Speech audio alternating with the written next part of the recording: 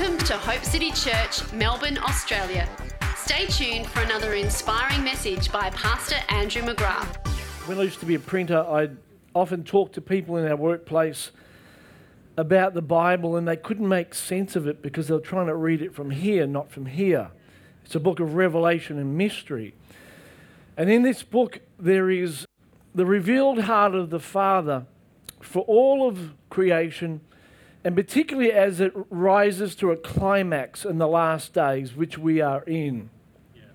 God gave mankind a lease on the earth, and we find that in the first two chapters of the Bible. God assigned to the earth approximately 6,000 to 7,000 years.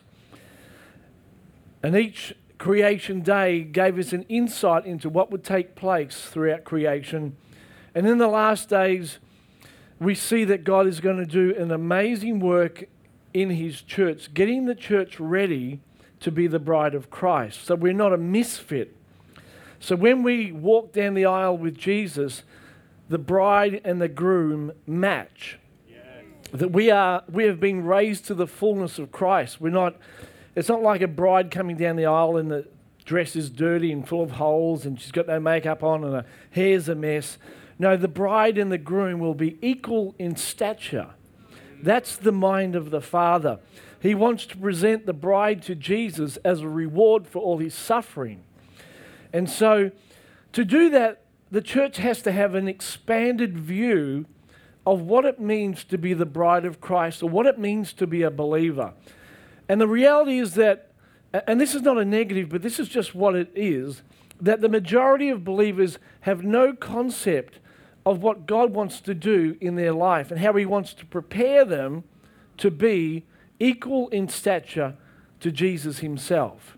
I'm not saying that they are the second member of the Trinity, but equal in stature. They've come up to the fullness, the measure of Christ. They've expanded in their understanding of what it means to be a son and daughter of God. I hope that makes sense. So we're in the third day, and I've talked about that before and given you references for that. But John particularly, as you read his epistles, he has 3 epistles. He's the only one that writes 3 books because he is a picture of the third day church.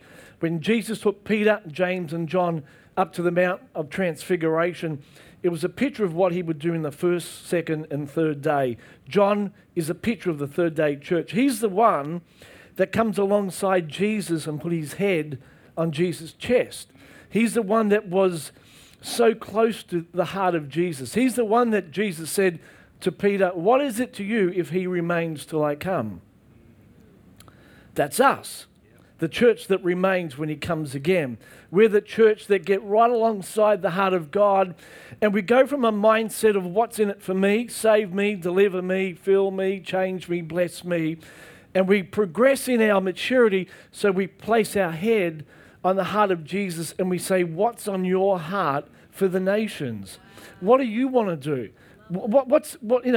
And I hope I don't offend anyone today, but it's even in the mindset of how we relate to the Father. Have you noticed that churches, in every church I've gone to, people come late to church because worship is about Him and the Word is about us? I wonder what would happen if we turned it around the other way.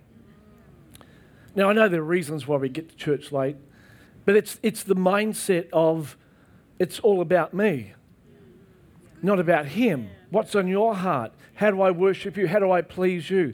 How do I come in union with You? What do You want to do through me? So it's a shift. In Mark chapter 8, I'm going to get to our text in a minute, but in Mark chapter 8, Jesus feeds the 4,000.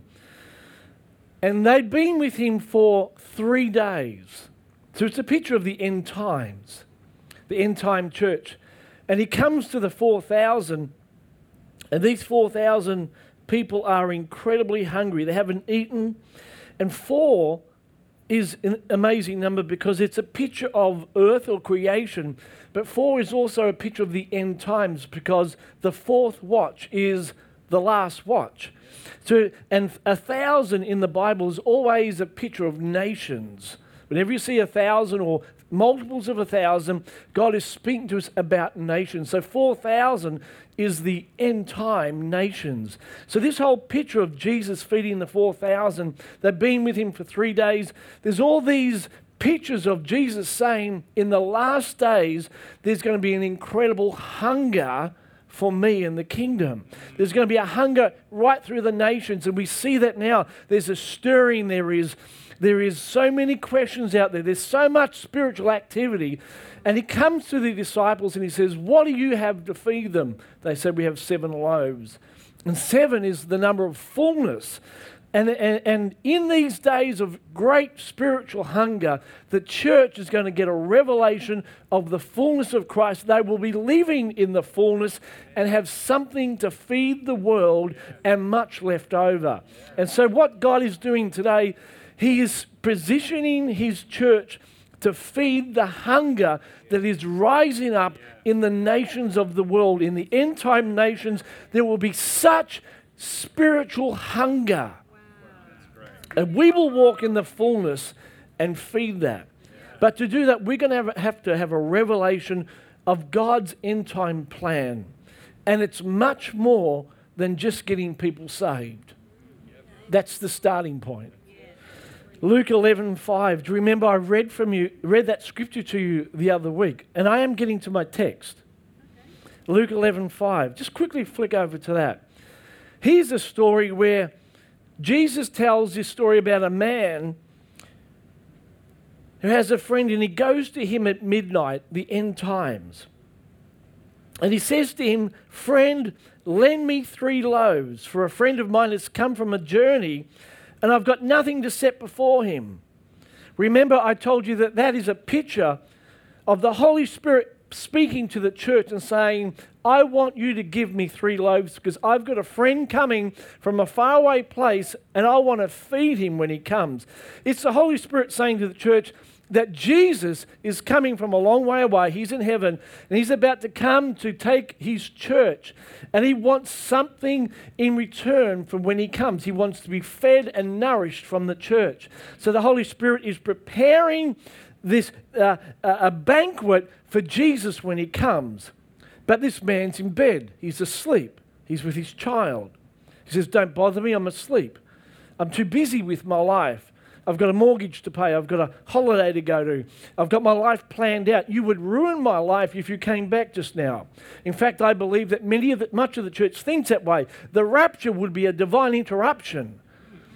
Because I've got so much to do. I've got plans. And we say no, but we don't live like that. We don't live like he's coming back tomorrow. We've got so many plans about what we're going to do and how we're going to live. And so the Holy Spirit is knocking on the door of hearts of people and saying, be prepared. I want to give something to Jesus. Get your life right. Begin to position yourself. Grow up, mature. Start to think about bigger things than just yourself. And he's persistent. The man says, no, I'm in bed with my children. Children are a picture of inheritance and promise. I've got a life to live. I've got things I want to do. I'm focused on myself. And the Holy Spirit says, you may be, but I'm going to keep knocking because I am committed to getting the bride ready for when Jesus returns. And they'll be ready in the fullness, not just saved, but they're going to go from children to sons to fathers. I don't know how the Holy Spirit's going to do it, but he is persistent and he is able and he is a powerful Holy Spirit who will get the job done. He will transform us. I know some of you look at your life and think, how could God transform me? But he will transform you because you're a part of the last days. You're a part of the end time church. God has faith in you to get the job done. And the Holy Spirit's going to keep working. What do you think he was doing today?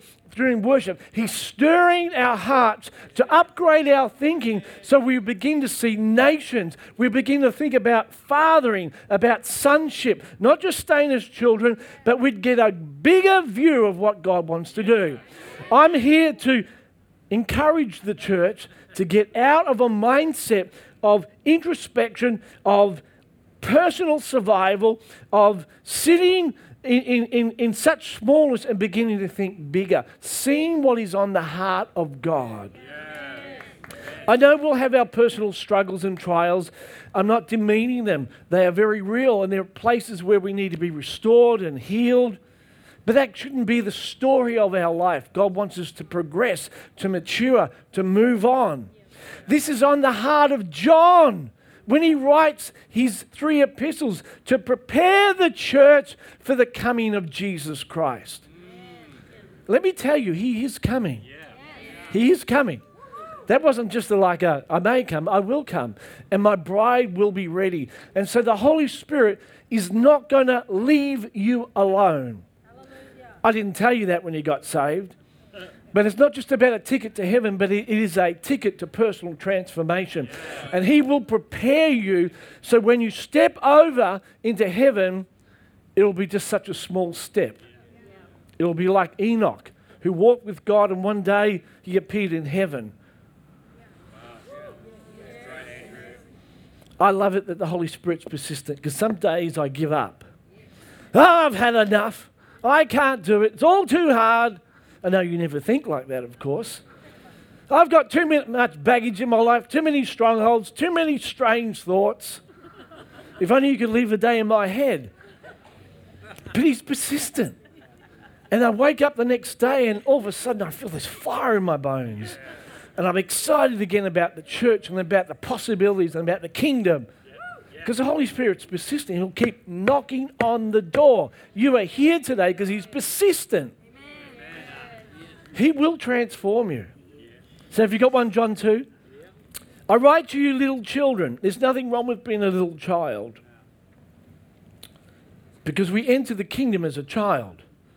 But there's something wrong if you're a little child and you've been in the kingdom for 40 years. You haven't had 40 years of experience. You've had 1 year of experience 40 times. I write to you little children because your sins are forgiven. Thank you, Lord, for that. How many have been forgiven?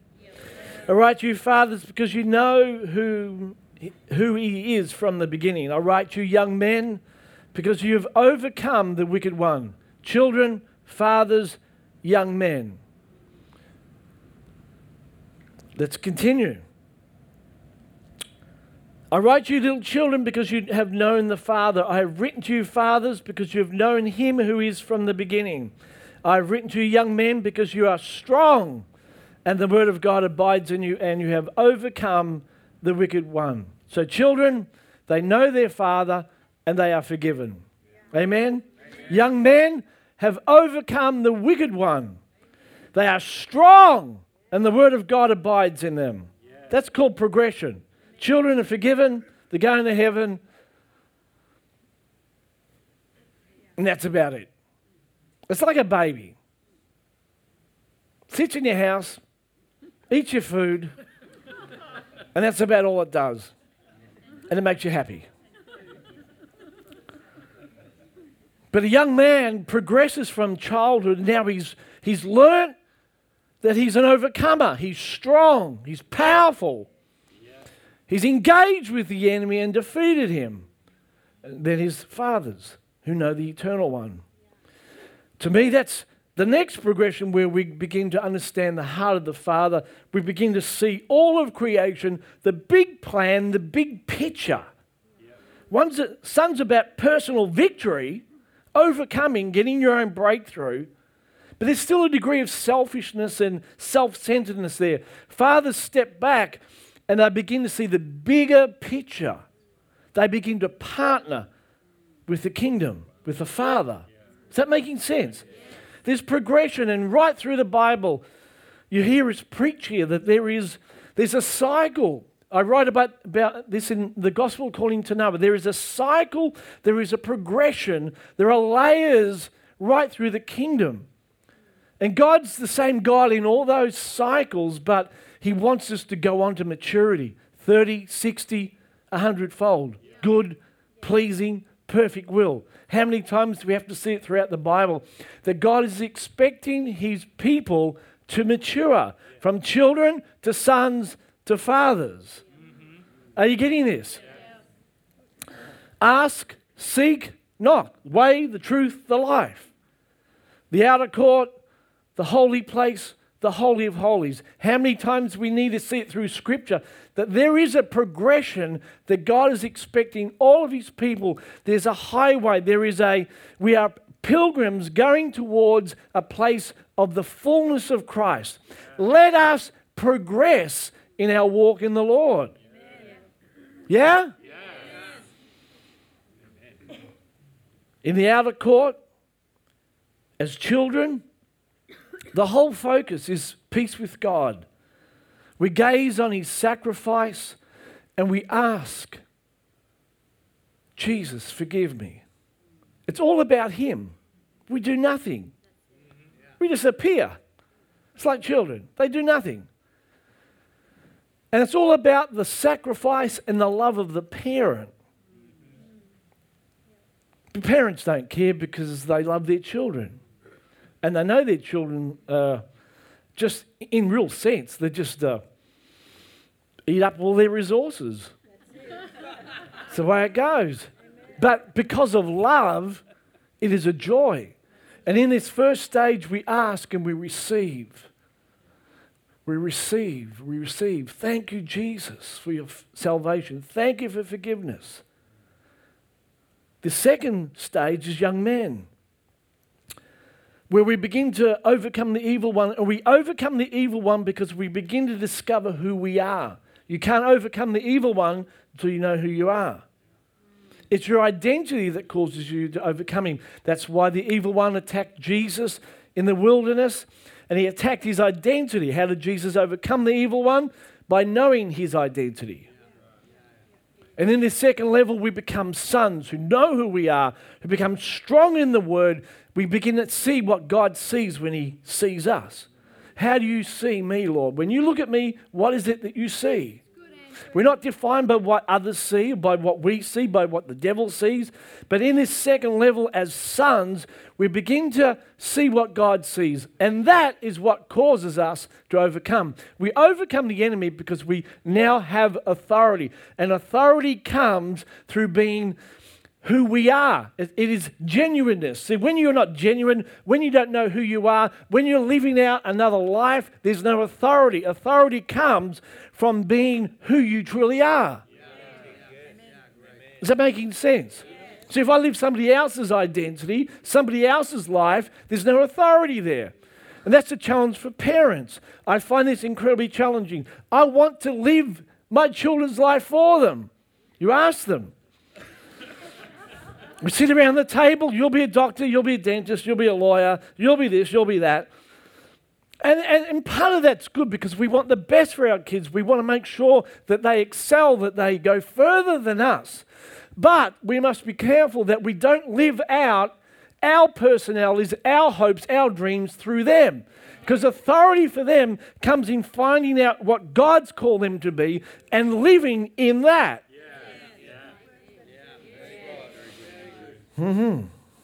Young men. See, this is the area where God transforms our personality, where we begin to overcome the enemy because we know who we are. I said to you a number of weeks ago, what God doesn't know doesn't exist. That is an amazing thought to have. What God doesn't know about you doesn't exist in His mind, and it shall be burnt by fire. I'm in the course of writing my third book, and I'll give you a little excerpt of that. And this is what it says. It's called The Secret Place, the book's called.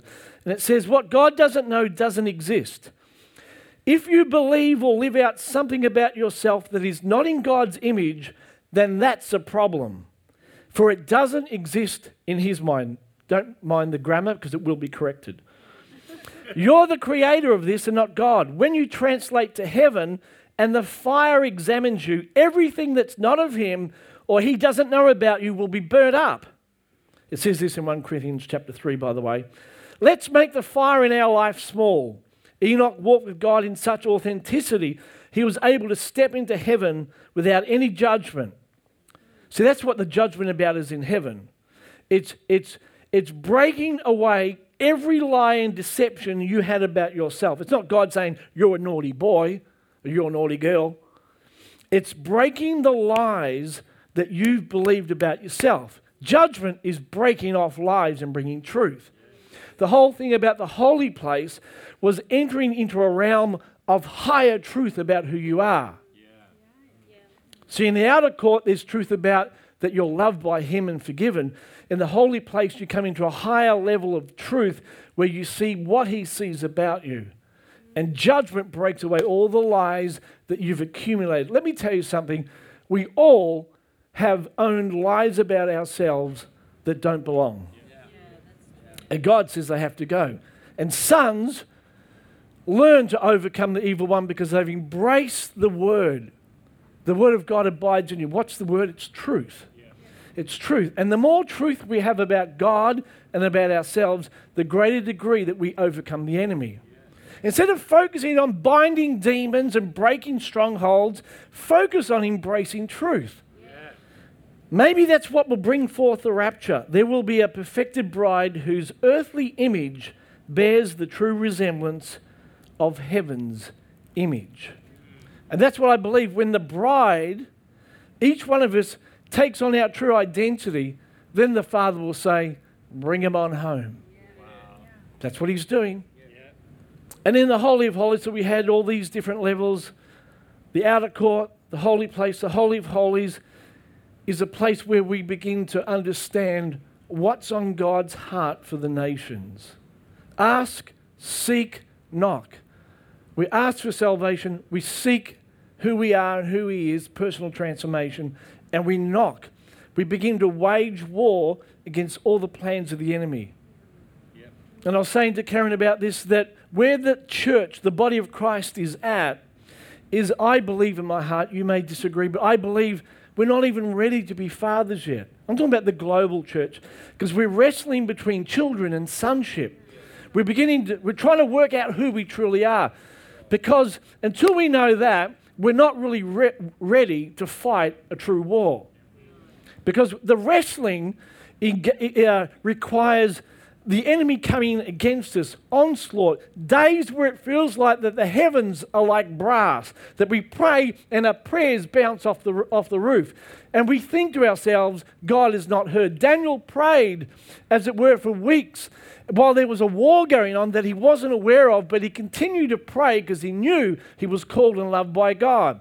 And when we go through this stage of sonship and identity, we can pray to the Father and have no apparent response and know that he's heard us. Yeah, that's right.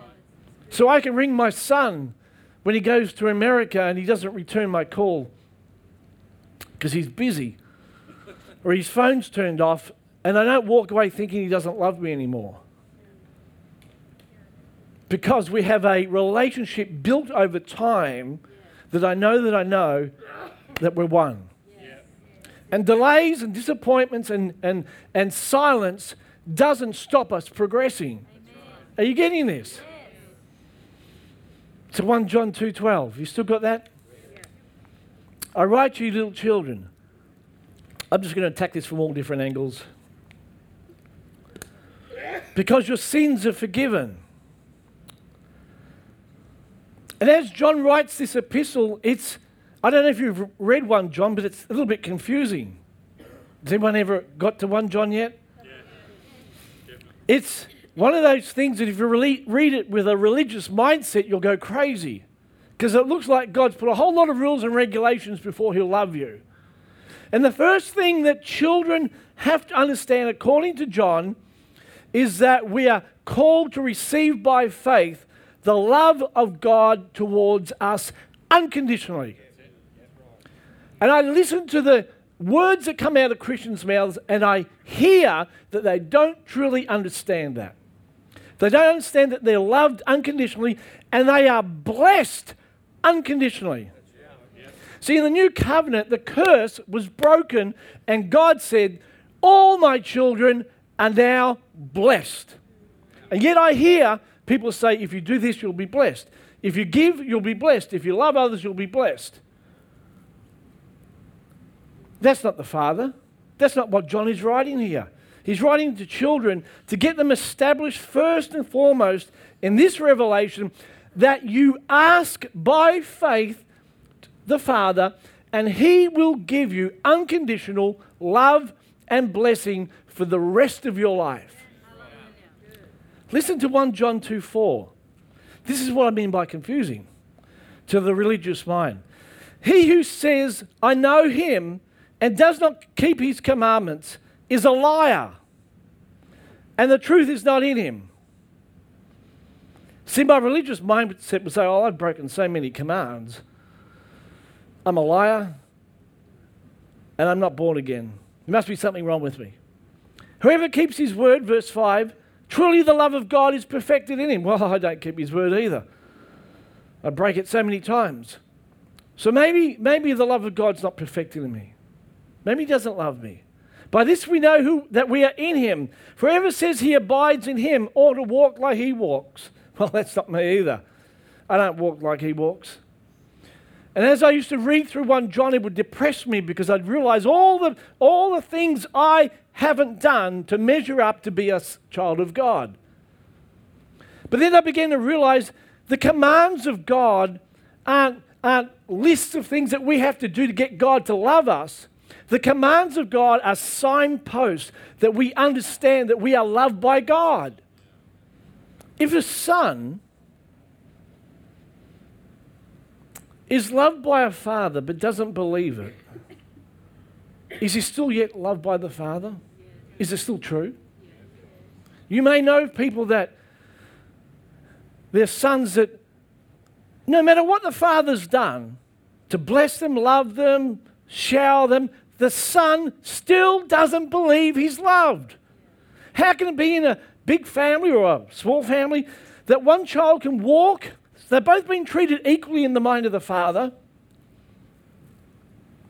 And you have to treat children differently to treat them equally. But in the mind of the father, he loves them both. How can one child walk off and believe that he's not loved, and yet the other child spends all his life believing he's loved? Children must get a revelation that they are unconditionally loved, forgiven, and blessed by the Father. This is our starting point if we're going to rule over nations. The son that believes he's loved by the Father will be the one that has the fruit of a loved life. This is what John is saying. If you truly believe that Father loves you, you will live like Jesus because he displayed a holy life because he was rooted in love. He was assured of his love, and out of that flowed his desire to please the Father. Here's a thought. Father's love tells me that I am blessed. And giving is how blessed people live. To not give is to live believing that you're not blessed. Should I say that again? Father's love tells me that I, Andrew McGrath, are incredibly blessed.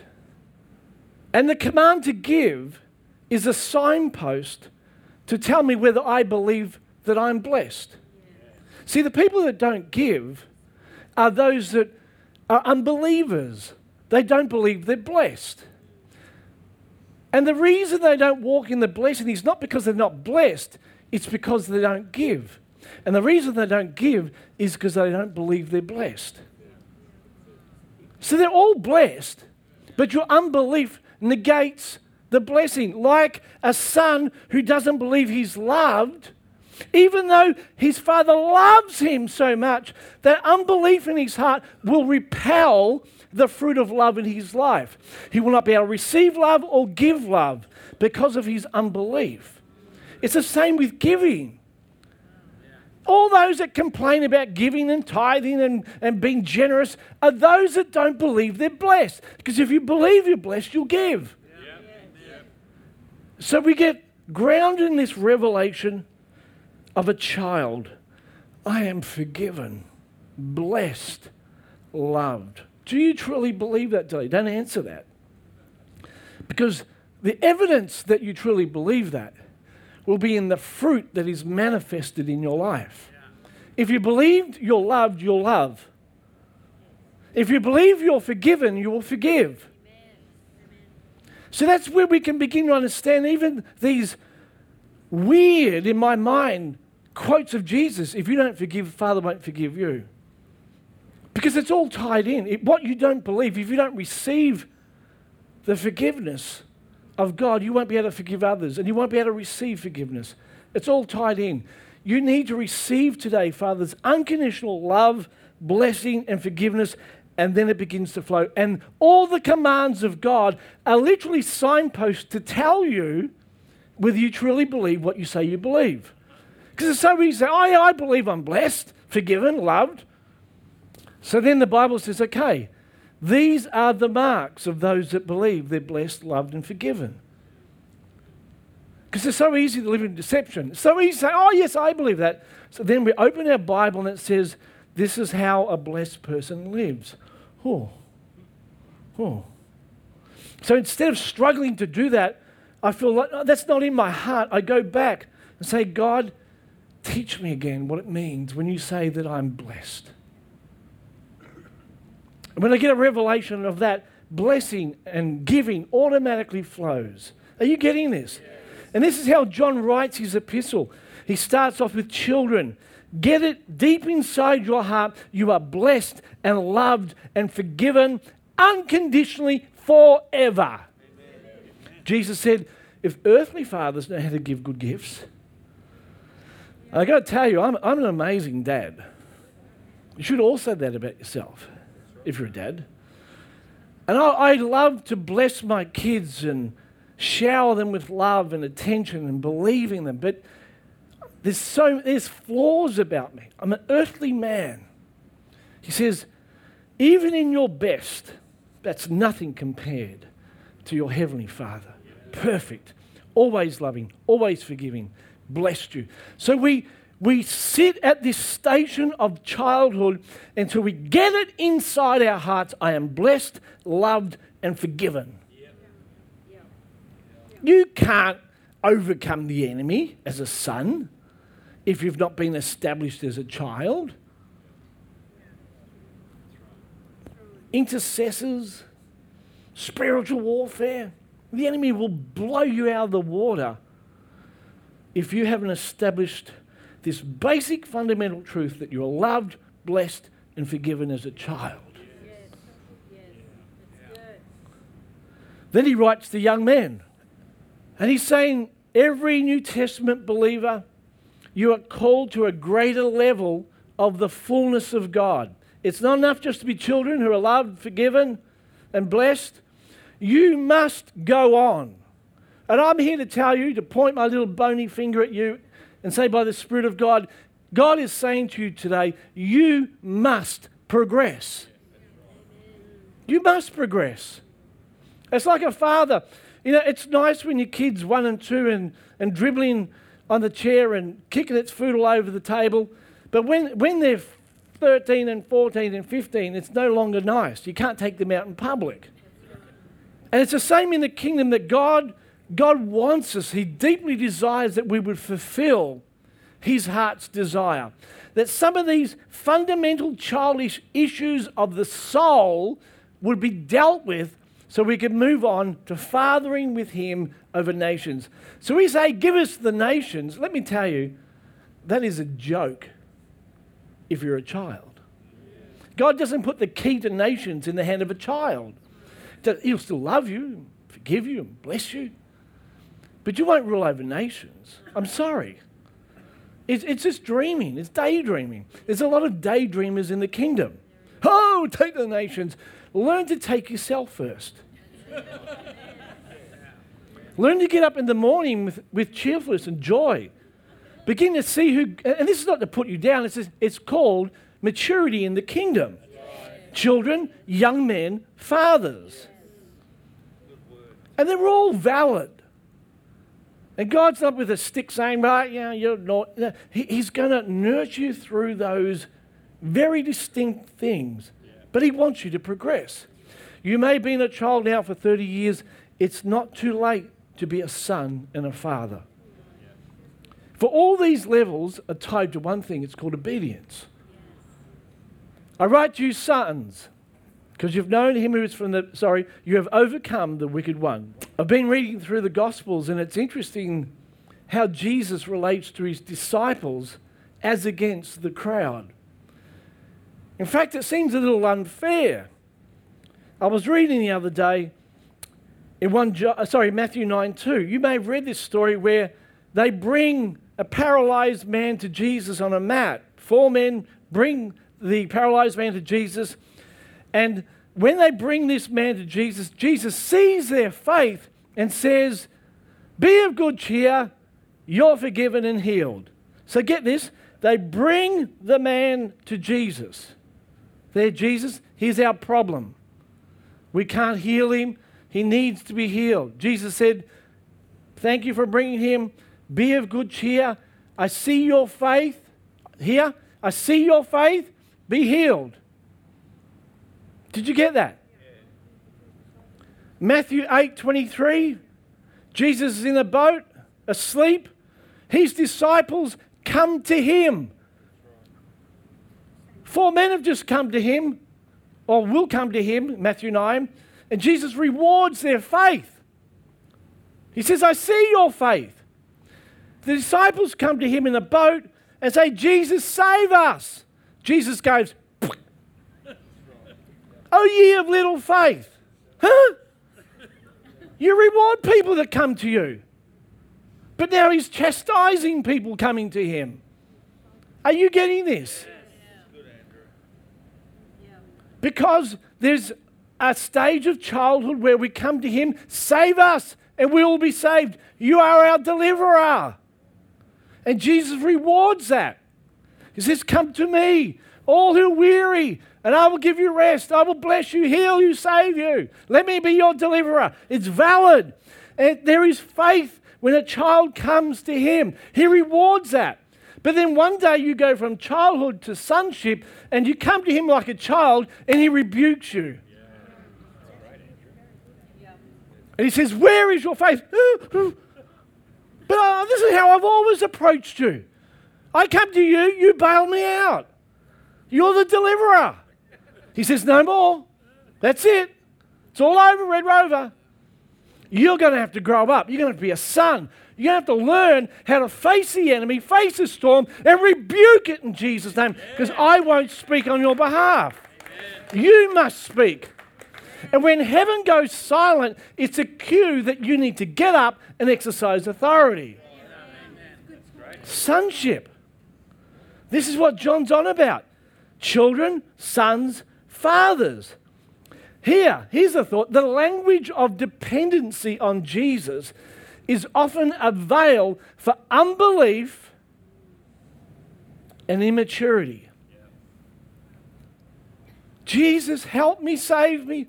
It sounds pious and holy, but at the root of it, you've been long enough in the kingdom to realize that you should be exercising your faith. It sounds religious, and I depend on him, all of him and none of me. And it doesn't cut it anymore.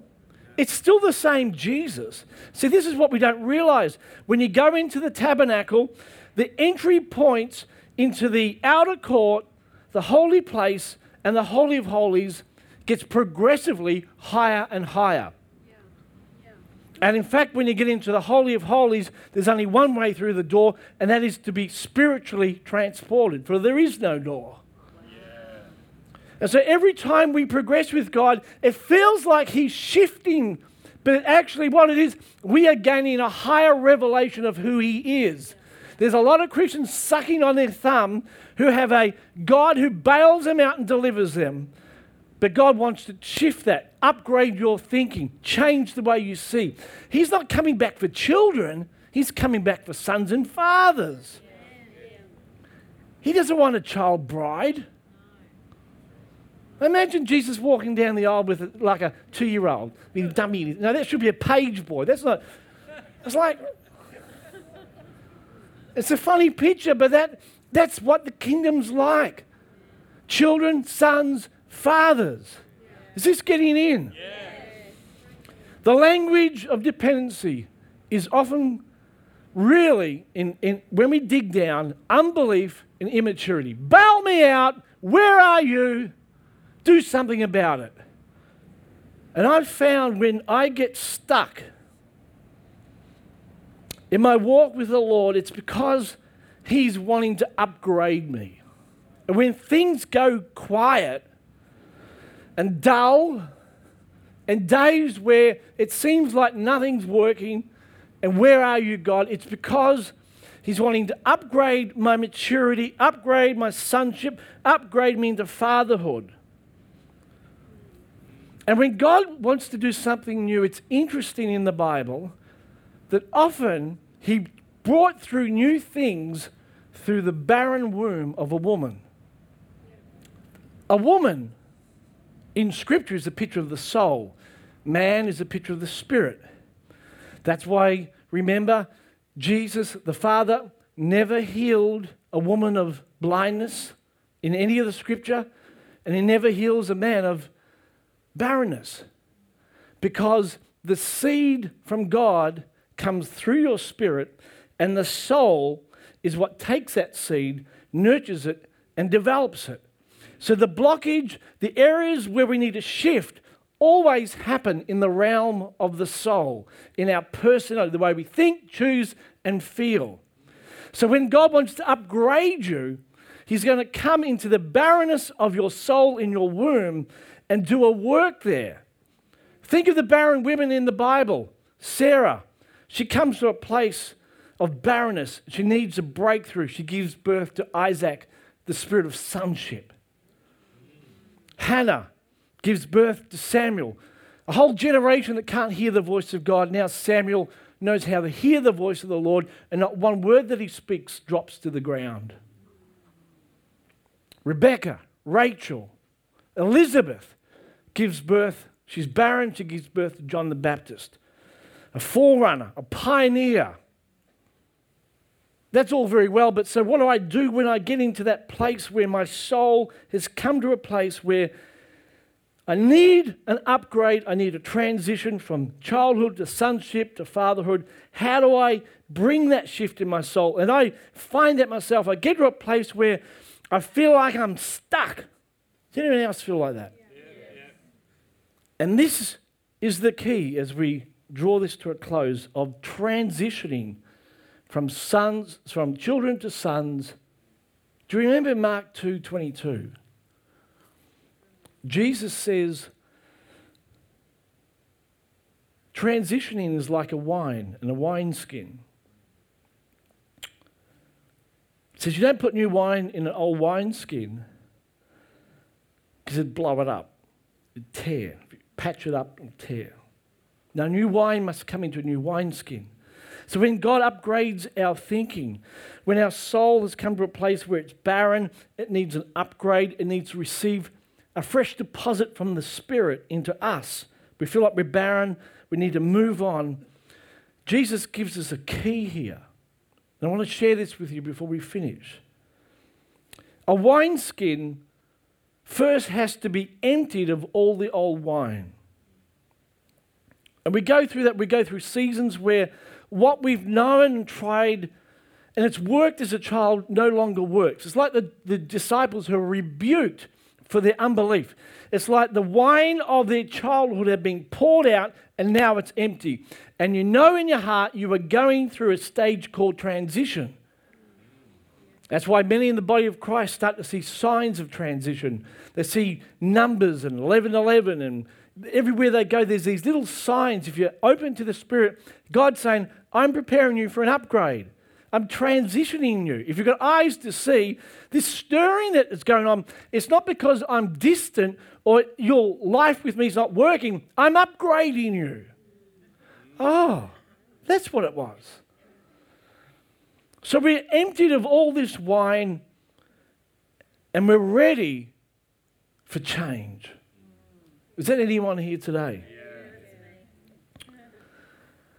And then the wineskin needs to be placed in water for a long time. I've got this cloth at home. I don't know what it's called, but it's one of those cloths that you clean stuff with because I'm right into cleaning. And you put water on it and it just bounces off it. And you pour water on it and it's just like, huh? And then you squeeze it and you put more water in it, you push it down and it's still dry. And you keep working on it. And that's how often we are. It's like the water's coming on, but nothing's penetrating. It's dry, it's brittle, it's resisting. And Jesus is saying, when you get to this stage where you're ready for an upgrade, don't try and figure out what the upgrade is, what God's doing, what your future is. There's one thing you should be doing, immersing yourself in the Word, day and night. And what happens, as you do that, often it will feel like water bouncing off. You read, it's like, just read 10 chapters and I don't even know what I read. Maybe that's not you. But it's because you're transitioning. And you keep immersing and immersing and immersing because something is going to come from the realm of the Spirit and impregnate your soul. That's what you're doing. That word is a seed. You are stimulating the spirit realm for something to get into your barren womb and bring it to life, to bring you an upgrade. And what most Christians do in that transition period, that shaking, stirring, that awful time where it feels like, where is God? They begin to read the newspaper. They're looking at this. They're asking people. They're looking everywhere except where they will be. I don't want to be rude here, but there's only one way to get pregnant. It's not reading magazines. It's hopping into bed with your wife. And in the spirit realm, I'm being serious here, in the spirit realm, we are trying to get an upgrade without the sperm of God. It's called the Word of God. And as we commune with Him and immerse ourselves in the Word, all of a sudden, something comes and brings an upgrade. What God is doing, He's trying to upgrade your spiritual insight into who He is and who you are. And we immerse, and we immerse, and we immerse. And I'm not just talking about one chapter here or a little, I'm talking about day and night as much as you can, especially in those seasons of transition. Preparing yourselves because you've been barren for an implant of the Word of God. It's going to upgrade you from children to sons to fathers. What's the difference between the three? Sons have been implanted by the seed of sonship. Now they're a son. Can't get any other way. So we let the Word nurture us. The water comes on the wineskin, and then they would come and they would massage oil and make it soft again. It's a picture of, as we listen to the Word, the Holy Spirit comes. And there's an upgrade of anointing and authority in our life. That skin is now supple and it's able to be stretched and enlarged and reshaped from a child to a son. He stretches us. This is what Isaiah 54 says. Sing, O barren woman. You have not borne. For more are the children of the desolate woman than the children of the married woman. This barren woman, she's meditating on the Lord and she gets a revelation from heaven that God can do more in me than in the married woman because I am a woman of promise. She gets the promise of the Lord. She meditates on the Word and that seed comes and all of a sudden it goes on to say, now enlarge, stretch. For more are the children of the desolate woman. And this is what happens in the transition period as we wait upon the Lord and read His Word. And some of you will say, well, I don't understand it. Let me tell you something. It is a spiritual transaction. If you will read the Word even when you don't understand it, and you begin to pray in the Spirit, God, open my eyes to see. Begin in the Gospels and the Psalms and the Epistles. And just read, and all of a sudden, the lights will come on. This is not a novel. This is interacting in a personal, living relationship with God Himself through His Word. It will come inside you. A promise will go off. The presence of God will come. He will stretch you from a child to a son. Yes. Children, sonship, fathering. An upgrade. Transition. It's one thing to talk about transition, it's another thing to understand how it occurs. Transition only occurs by the Word of the Lord and the power and the anointing of the Holy Ghost to increase us where we are barren. Children, sons, fathers. Holy Spirit is saying, progress, grow, mature. Let me do something within you. So why don't you lift your hands today? Holy Spirit wants to bring an upgrade for you. Whatever level that you're at, thank the Lord. Thank you that I'm a child. Thank you, I know that I'm forgiven, loved, and blessed. None of these levels are put down, but it is an indication that that's where I am, but God wants me to progress. Let us go on. Let us go on. Don't get settled. And as I was preparing this, I sense in my heart that God's going to light a fresh desire to be impregnated by His Word inside of you. He's going to give you upgrades. Upgrades, upgrades, upgrades.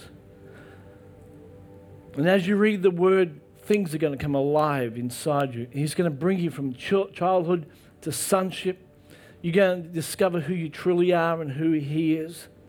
You're going to see how to gain authority over the enemy. He's going to reshape you from a child to a son. Each of these stages requires a bigger body, a bigger intellect, a bigger understanding in the Spirit, bigger comprehension of the kingdom, perspective of the Father. Each of these stages cause us to look out more and more and more. So, Father, I ask, let this word that's being spoken impregnate every heart right now. Lord, this is a work of your Spirit, and so I ask, Holy Spirit, quicken your word in the hearts of people right now. I thank you the walls are being broken today. Strongholds are being pulled down. Every resistance to progression has been broken, and people are receiving upgrades in the Spirit right now. They're going on to greater levels of maturity and fruitfulness and insight and understanding about the kingdom. They're going from childhood to sonship to fathering. There is coming radical shifts. I see people's personalities being radically altered into the trueness of who they are. No longer will you be intimidated by what others think about you, family members. Some of you have been squashed because of other people's opinion about you. God's setting you free today. He's bringing an upgrade to your life so you will know who you truly are and you will walk in great authority today. Thank you, Father. Release your word into their hearts today. Bring fresh desire.